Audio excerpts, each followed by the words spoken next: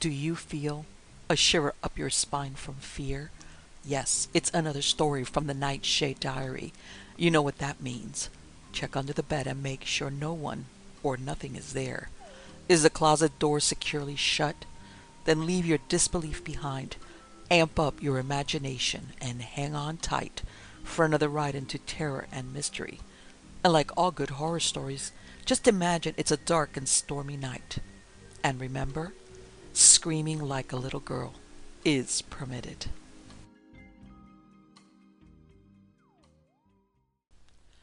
The Monster God of Mamurth by Edmond Hamilton. Out of the desert night he came to us, stumbling into our little circle of firelight and collapsing at once. Mitchell and I sprang to our feet with startled exclamations, for men who travel alone and on foot are a strange sight in the deserts of North Africa. For the first few minutes that we worked over him, I thought he would die at once, but gradually we brought him back to consciousness. While Mitchell held a cup of water to his cracked lips, I looked him over and saw that he was too far gone to live much longer. His clothes were in rags, and his hands and knees literally flayed from crawling over the sands, I judged. So when he motioned feebly for more water, I gave it to him, knowing that in any case his time was short. Soon he could talk, in a dead, croaking voice. "I'm alone," he told us, in answer to our first question. "No more out there to look for." "What are you two? Traders?" I thought so. "No, I'm an archaeologist, a digger up of the past." His voice broke for a moment. "It's not always good to dig up dead secrets. There are some things the past should be allowed to hide." He caught the look that passed between Mitchell and me. "No, I'm not mad," he said. "You'll hear. I'll tell you the whole thing. But listen to me, you two." And in his earnestness he raised himself to a sitting position. "Keep out of Igiti Desert. Remember that I told you that. I had a warning too, but I disregarded it. And I went into hell. Into hell. But there, I will tell you from the beginning. My name, that doesn't matter now. I left Mogador more than a year ago and came through the foothills of the Atlas Ranges, striking out into the desert in hopes of finding some of the Carthaginian ruins the North African deserts are known to hold. I spent months in the search, traveling among the squalid Arab villages, now near an oasis and now far into the black, untracked desert. And as I went further into that savage country, I found more and more of the ruins I sought, crumbled remnants of temples and fortresses, relics, almost destroyed, of the age when Carthage meant empire and ruled all of North Africa from her walled city. And then, on the side of a massive block stone, I found that which turned me toward Igiti. It was an inscription in the garbled Phoenician of the traders of Carthage, short enough so that I remembered it and can repeat it word for word. It read literally as follows: "Merchants, go not into the city of Mamurth, which lies beyond the mountain pass. Fry Sandrabat of Carthage, entering the city with 4 companions in the month of Eshmun, to trade on the 3rd night of our stay came priests and seized my fellows, I escaping by hiding. My companions they sacrifice to the evil god of the city, who has dwelt there from the beginning of time, and for whom the wise men of Mamurth have built a great temple the like of which is not on earth elsewhere, where the people of Mamurth worship their god. I escaped from the city and set this warning here that others may not turn their steps to Mamurth and to death." Perhaps you can imagine the effect that inscription had on me. It was the last trace of a city unknown to the memory of men, a last floating spar of a civilization sunken in the sea of time. That there could have been such a city at all seemed to me quite probable. What do we know of Carthage? Even but a few names. No city, no civilization was ever so completely blotted off the earth as Carthage. When Roman Scipio ground its temples and palaces into the very dust and plowed up the ground with salt, and the eagles of conquering Rome flew across a desert where metropolis had been. It was on the outskirts of one of those wretched little Arab villages that had found the block and its inscription, and I tried to find someone in the village to accompany me, but none would do so. I could plainly see the mountain pass, a mere crack between towering blue cliffs. In reality, it was miles and miles away, but the deceptive optical qualities of the desert light made it seem very near. My maps placed that mountain range all right, as a lower branch of the Atlas, and the expanse behind the mountains was marked as Igiti Desert, but that was all I got from them. All that I could reckon on as certain was that it was desert that lay on the other side of the pass, and I must carry enough supplies to meet it. But the Arabs knew more. Though I offered what must have been fabulous riches to those poor devils, not one would come with me when I let them know the place I was heading for. None had ever been there. They would not even ride far into the desert in that direction. But all had very definite ideas of the place beyond the mountains as a nest of devils, a haunt of evil jinns. Knowing how firmly superstition is implanted in their kind, I tried no longer to persuade them, and started alone, with two scrawny camels carrying my water and supplies. So for 3 days I forged across the desert under a broiling sun, and on the morning of the fourth I reached the pass. It was only a narrow crevice to begin with, and great boulders were strewn so thickly on its floor that it was a long, hard job getting through, and the cliffs on each side towered to such a height that the space between was a place of shadows and whispers and semi-darkness. It was late in the afternoon when I finally came through, and for a moment I stood motionless, for from that side of the pass the desert sloped down into a vast basin, and at the basin's center, perhaps 2 miles from where I stood, gleamed the white ruins of Mamurth. I remembered that I was very calm as I covered the 2 miles between myself and the ruins. I had taken the existence of the city as a fact, so much so that if the ruins had not been there, I should have been vastly more surprised than at finding them. From the pass I had seen only a tangled mass of white fragments, but as I drew nearer, some of these began taking outline as crumbling blocks and walls and columns. The sand had drifted too, and the ruins were completely buried in some sections, while nearly all were half covered. And then it was that I made a curious discovery. I had stopped to examine the material of the ruins, a smooth, veinless stone, much like an artificial marble or superfine concrete, and while I looked about me, intent on this, I noticed that on almost every shaft and block, on broken cornice and column, was carved the same symbol. If it was a symbol, it was a rough picture of a queer, outlandish creature, much like an octopus, with a round, almost shapeless body and several long tentacles or arms branching out from the body, not supple and boneless like those of an octopus, but seemingly stiff and jointed like a spider's legs. In fact, the thing might have been intended to represent a spider. I thought, though, some of the details were wrong. I speculated for a moment on the profusion of these creatures carved in the ruins all around me, then gave it up as an enigma that was unsolvable. And the riddle of the city about me seemed unsolvable also. What could I find in this half-buried mass of stone fragments to throw light on the past? I could not even superficially explore the place, for the scantiness of my supplies and water would not permit a long stay. It was with a discouraged heart that I went back to the camels, and leading them to an open spot in the ruins, made my camp for the night. And when night had fallen, and I sat beside my little fire, the vast brooding silence of this place of death was awful. There was no laughing human voices, or cries of animals, or even cries of birds or insects. There was nothing but the darkness and silence that crowded around me, flowed down upon me, beat sullenly against the glowing spears of light my little fire threw out.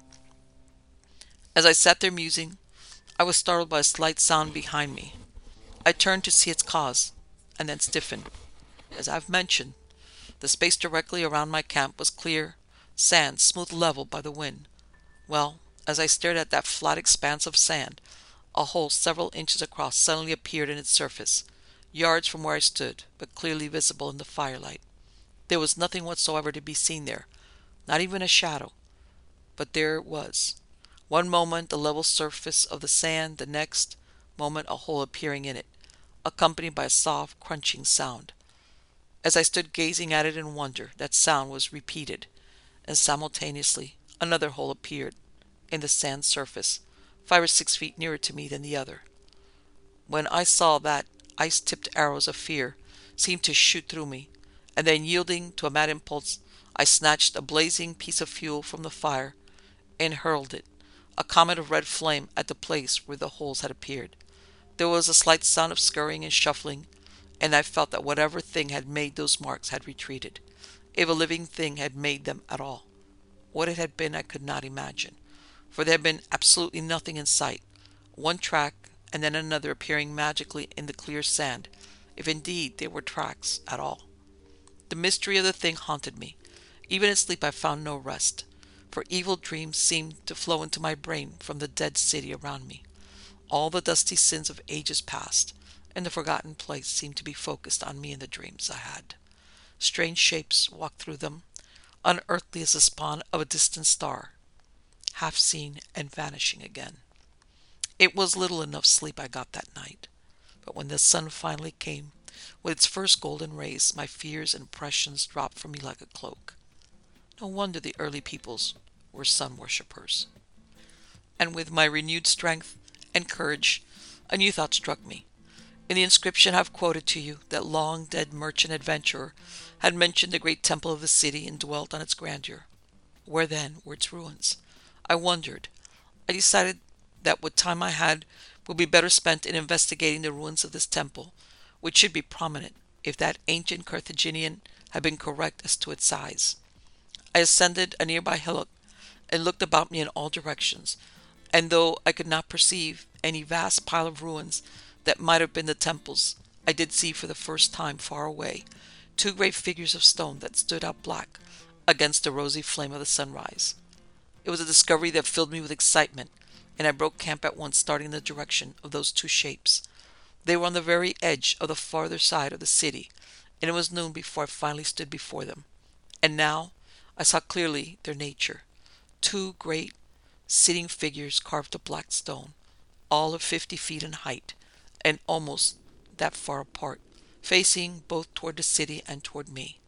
They were of human shape and dressed in a queer scaled armor, but the faces I cannot describe, for they were unhuman. The features were human, well proportioned, even, but the face, the expression, suggested no kinship whatever with humanity as we know it. Were they carved from life? I wondered if so. It must have been a strange sort of people who had lived in the city and set up these two statues. And now I tore my gaze away from them and looked around. On each side of those shapes, the remains of what must have once been a mighty wall branched out, a long pile of crumbling ruins. But there had been no walls between the statues, that being evidently the gateway through the barrier. I wondered why the two guardians of the gate had survived, apparently entirely unharmed, while the wall and the city behind me had fallen into ruins. They were of a different material, I could see, but what was that material? And now I noticed for the first time the long avenue that began on the other side of the statues and stretched away into the desert for a half-mile or more. The sides of this avenue were two rows of smaller stone figures that ran in parallel lines away from the two colossi. So I started down that avenue, passing between the two great shapes that stood at its head, and as I went between them, I noticed for the first time the inscription graven on the inner side of each. On the pedestal of each figure, 4 or 5 feet from the ground, was a raised tablet of the same material, perhaps a yard square, and covered with strange symbols, characters, no doubt, of a lost language, undecipherable at least to me. One symbol, though, that was especially prominent in the inscription, was not new to me. It was the carven picture of the spider or octopus, which I have mentioned that I had found everywhere on the ruins of the city. And here it was, scattered thickly among the symbols that made up the inscription. The tablet on the other statue was a replica of the first, and I could learn no more from it. So I started down the avenue, turning over in my mind the riddle of that omnipresent symbol, and then forgetting it as I observed the things about me. That long street was like the avenue of sphinxes at Karnak, down which Pharaoh swung in his litter, borne to his temple on the necks of men. But the statues that made up its sides were not sphinx-shaped. They were carved in strange forms, shapes of animals unknown to us, as far removed from anything we can imagine as the beasts of another world. I cannot describe them any more than you could describe a dragon to a man, who has been blind all his life. Yet they were of evil, reptilian shapes. They tore at my nerves as I looked at them. Down between the two rows of them I went, until I came to the end of the avenue. Standing there between the last two figures, I could see nothing before me but the yellow sands of the desert, as far as the eye could reach. I was puzzled. What had been the object of all the pains that had been taken, the wall, the two great statues, and this long avenue, if it but led into the desert? Gradually I began to see that there was something queer about the part of the desert that lay directly before me. It was flat. For an area seemingly round in shape, that must have covered several acres, the surface of the desert seemed absolutely level. It was as though the sands within the great circle had been packed down with tremendous force, leaving not even the littlest ridge of dune on its surface. Beyond this flat area and all around it, the desert was broken up by small hills and valleys, and traversed by whirling sand clouds, but nothing stirred on the flat surface of the circle. Interested at once, I strode forward to the edge of the circle. Only a few yards away, I had just reached that edge when an invisible hand seemed to strike me a great blow on the face and chest, knocking me backward in the sand. It was a minute before I advanced again, but I did advance, for all my curiosity was now aroused. I crawled toward the circle's edge, holding my pistol before me, pushing slowly forward. When the automatic in my outstretched hand reached the line of the circle, it struck against something hard, and I could push it no further. It was exactly as if it had struck against the side of a wall, but no wall or anything else was to be seen. Reaching out my hand, I touched the same hard barrier, and in a moment I was on my feet, for I knew now that it was solid matter I had run into, not force. When I thrust out my hands, the edge of the circle was as far as they would go, for there they met a smooth wall, totally invisible yet at the same time quite material, and the phenomenon was one which even I could partly understand. Somehow in the dead past the scientists of the city behind me, the wise men mentioned in the inscription, had discovered the secret of making solid matter invisible, and had applied it to the work that I was now examining. Such a thing was far from impossible. Even our own scientists can make matter partly invisible with the X-ray. Evidently these people had known the whole process, a secret that had been lost in the succeeding ages, like the secret of hard gold and malleable glass, and others that we find mentioned in ancient writings. Yet I wondered how they had done this, so that ages after those who had built the thing were wind-driven dust, it remained as invisible as ever. I stood back and threw pebbles into the air towards the circle. No matter how high I threw them, when they reached the line of the circle's edge they rebounded with a clicking sound, so I knew that the wall must tower to a great height above me. I was on fire to get inside the wall and examine the place from the inside. But how to do it? There must be an entrance, but where?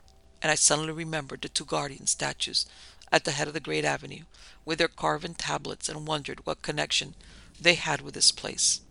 Suddenly the strangeness of the whole thing struck me like a blow. The great unseen wall before me, the circle of sand, flat and unchanging, and myself standing there and wondering. A voice from out the dead city behind me seemed to sound in my heart, bidding me to turn and flee, to get away. I remembered the warning of the inscription, "Go not to Mamurth," and as I thought of the inscription, I had no doubt that this was the great temple described by Saint Jobat. Surely he was right, the like of it was not on earth elsewhere. But I would not go. I could not go, until I had examined the wall from the inside. Calmly reasoning the matter, I decided that the logical place for the gateway through the wall would be at the end of the avenue, so that those who came down the street would pass directly through the wall. And my reasoning was good, for it was at that spot that I found the entrance, an opening in the barrier, several yards wide, and running higher than I could reach. How high I had no means of telling. I felt my way through the gate, and stepped at once upon a floor of hard material, not as smooth as the wall surface, but equally invisible. Inside the entrance lay a corridor of equal width, leading into the center of the circle, and I felt my way forward. I must have made a strange picture, had there been any there to observe it, For while I knew that all around me were the towering invisible walls, and I knew not what else, yet all my eyes could see was the great flat circle of sand beneath me, carpeted with the afternoon sunshine. Only I seemed to be walking a foot above the ground in thin air. That was the thickness of the floor beneath me, and it was the weight of this great floor I knew that held a circle of sand under it forever flat and unchanging. I walked slowly down the passageway, with hands outstretched before me, and had gone but a short distance when I brought up against another smooth wall that lay directly across the corridor, seemingly making it a blind alley. But I was not discouraged now, for I knew that there must be a door somewhere, and began to feel me in search of it. I found the door, and groping about the sides of the corridor, my hands encountered a smoothly rounded knob set in the wall, and as I laid my hand on this, the door opened. There was a sighing, as of a little wind, and when I again felt my way forward, the wall that had lain across the passageway was gone, and I was free to go forward. But I dared not go through at once. I went back to the knob on the wall, and found that no amount of pressing or twisting of it would close the door that had opened. Some subtle mechanism within the knob had operated that needed only a touch of the hand to work it, and the whole end of the corridor had moved out of the way, sliding up in grooves, I think, like a portcullis, though of this I am not sure. But the door was safely opened, and I passed through it. Moving about like a blind man in a strange place, I found that I was in a vast inner court, the walls of which sloped away in great curve. When I discovered this, I came back to the spot where the corridor opened into the court, and then walked straight out into the court itself. It was steps that I encountered, the first broad steps of what was evidently a staircase of titanic proportions, and I went up slowly, carefully, feeling before me every foot of the way. It was only the feel of the staircase under me that gave reality to it, for as far as I could see, I was simply climbing up into empty space. It was weird beyond telling. Up and up I went, until I was all of 100 feet above the ground, and then the staircase narrowed, the sides drew together. A few more steps and I came out on a flat floor again, which after some groping about I found to be a broad landing, with high railed edges. I crawled across this landing on hands and knees, and then struck against another wall, and in it another door. I went through this too, still crawling, and though everything about me was still invisible, I sensed that I was no longer in the open air, but in a great room. I stopped short, and then, as I crouched on the floor, I felt a sudden presence of evil, of some malignant, menacing entity that was native here. Nothing I could see or hear, but strong upon my brain beat the thought of something infinitely ancient, infinitely evil, that was a part of this place. Was it a consciousness, I wonder, of the horror that had filled the place in ages long dead? Whatever caused it, I could go no further in the face of the terror that possessed me, so I drew back and walked to the edge of the landing, leaning over its high invisible railing and surveying the scene below. The setting sun hung like a great ball of red-hot iron in the western sky, and in its lurid rays the two great statues cast long shadows on the yellow sands. Not far away, my two camels moved restlessly about. To all appearance I was standing on thin air, 100 feet or more above the ground, but in my mind's eye I had a picture of the great courts and corridors below me through which I had felt my way. As I mused there in the red light, it was clear to me that this was the great temple of the city. What a sight it must have been in the time of the city's life! I could imagine the long procession of priests and people, in somber and gorgeous robes, coming out from the city between the great statues and down the long avenue, dragging with them perhaps an unhappy prisoner to sacrifice to their god in this his temple. The sun was now dipping beneath the horizon, and I turned to go, but before ever I moved, I became rigid and my heart seemed to stand still.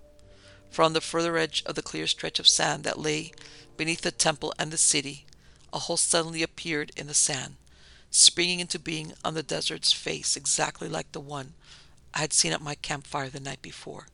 I watched as fascinated as by the eye of a snake, and before my eyes another and another appeared, not in a straight line, but in a zigzag fashion.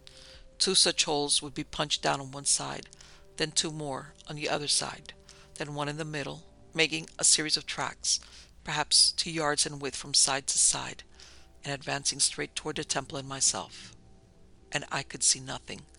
It was like the comparison suddenly struck me, like the tracks of a many-legged insect might make in the sand, only magnified to unheard of proportions. And with that thought, the truth crushed on me, for I remembered the spider carved on the ruins and on the statues, and I knew now that it had signified to the dwellers in the city. What was it the inscriptions had said?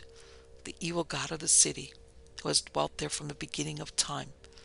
And as I saw those tracks advancing toward me, I knew that the city's ancient evil god still dwelt there, and that I was in his temple alone and unarmed.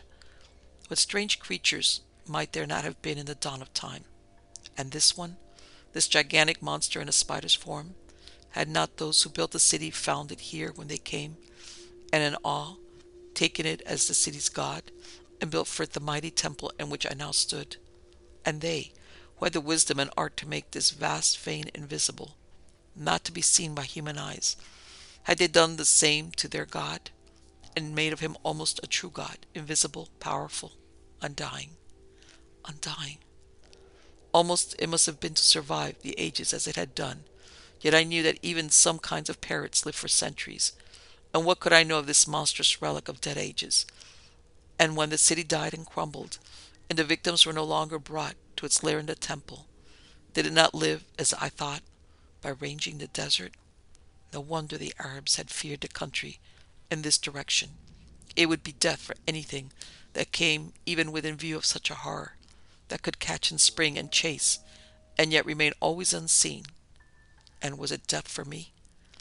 Such were some of the thoughts that pounded through my brain as I watched death approach. Were those steadily advancing tracks in the sand?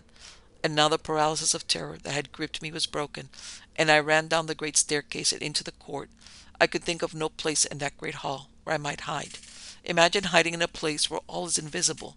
But I must go someplace, and finally I dashed past the foot of the great staircase until I reached the wall directly under the landing on which I had stood, and against this I crouched, praying that the deepening shadows of dusk might hide me from the gaze of the creature whose lair this was.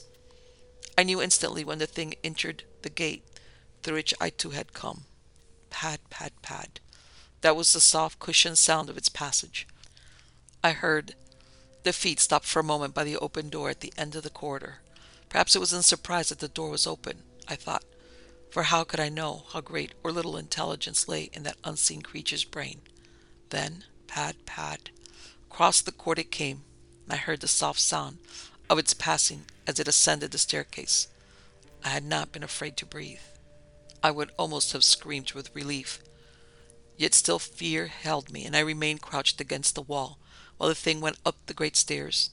Imagine that scene. All around me was absolutely nothing visible, nothing but the great flat circle of sand that lay a foot below me, yet I saw the place with my mind's eye. I knew of the walls and courts that lay about me, and the thing above me, in fear of which I was crouching there in the gathering darkness. The sound of feet above me had ceased, and I judged that the thing had gone into the great room above, which I had feared to enter. Now if ever was the time to make my escape in the darkness. So I rose with infinite carefulness, and softly walked across the court to the door that led to the corridor.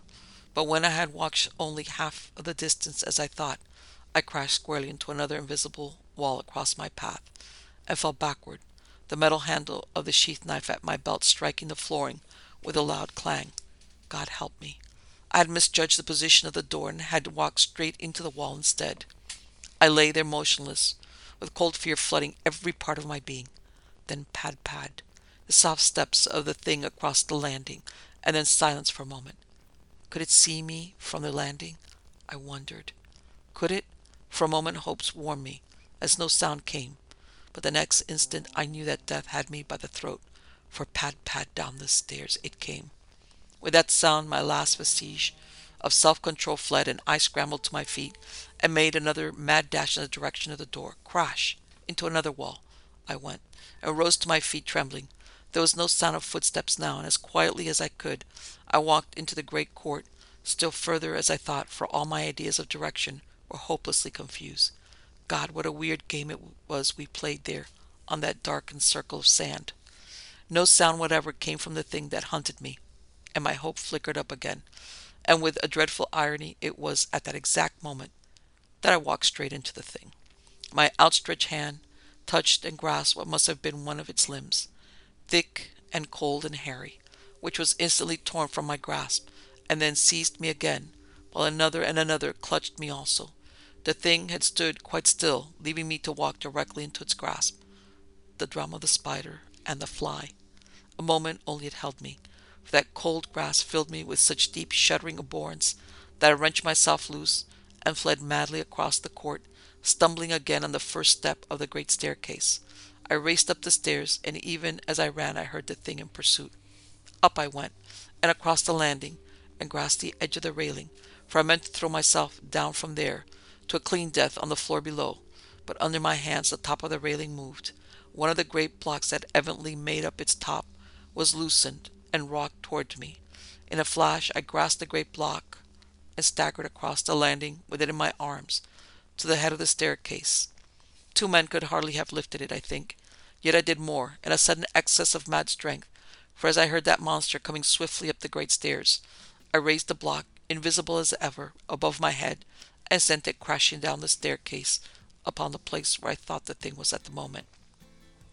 For an instant after the crash there was silence, and then a low humming sound began, that waxed into a loud droning, and at that same time, at a spot halfway down the staircase, where the block had crashed, a thin, purple liquid seemed to well out of the empty air, giving form to a few of the invisible steps as it flowed over them, and outlining too the block I had thrown, and a great hairy limb that lay crushed beneath it, and from which the fluid that was the monster's blood was oozing.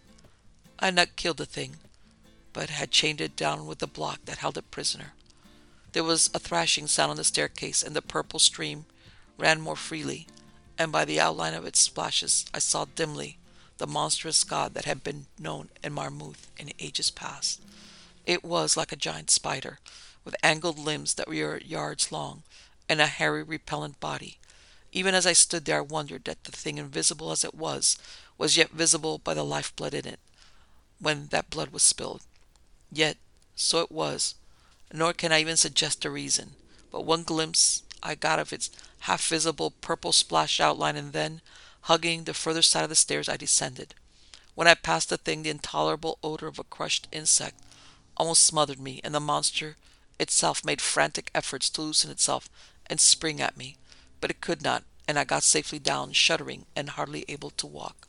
Straight across the great court I went, and ran shakily through the corridor, and down the long avenue, and out between the two great statues. The moonlight shone on them, and the tablets of inscription stood out clearly on the sides of the statues, with their strange symbols and carved spider forms, but I knew now what their message was. It was well that my camels had wandered into the ruins, for such was the fear that struck through me that I would never have returned for them had they lingered by the invisible wall. All that night I rode to the north, and when morning came I did not stop, but still pushed north, and as I went through the mountain pass, one camel stumbled and fell, and in falling burst open all my water supplies that were lashed on its back. No water at all was left, but it still held north, killing the other camel by my constant speed, and then staggered on foot. On hands and knees I crawled forward when my legs gave out, always north, away from that temple of evil and its evil god. And tonight I have been crawling how many miles I do not know, and I saw your fire, and that is all. He lay back exhausted, and Mitchell and I looked at each other's face in the firelight. Then rising, Mitchell strode to the edge of our camp and looked for a long time at the moonlit desert, which lay toward the south. What his thoughts were, I do not know. I was nursing my own as I watched the man who lay beside our fire. It was early the next morning that he died, muttering about great walls around him. We wrapped his body securely, and burying it with us, held our way across the desert. In Algiers we cabled to the friends whose address we found in his money belt, and arranged to ship the body to them, for such had been his only request. Later they wrote that he had been buried in the little churchyard of the New England village that had been his childhood home.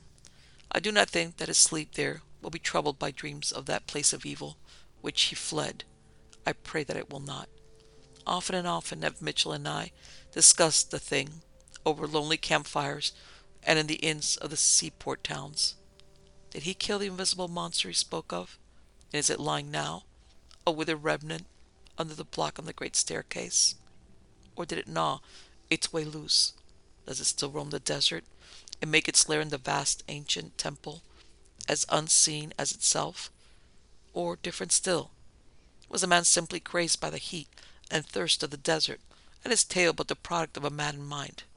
I do not think that this is so. I think that he told the truth, yet I do not know. Nor shall I ever know, for never, Mitchell and I have decided, shall we be the ones to venture into the place of hell on earth, where that ancient god of evil may still be living, amid the invisible courts and towers beyond the unseen wall.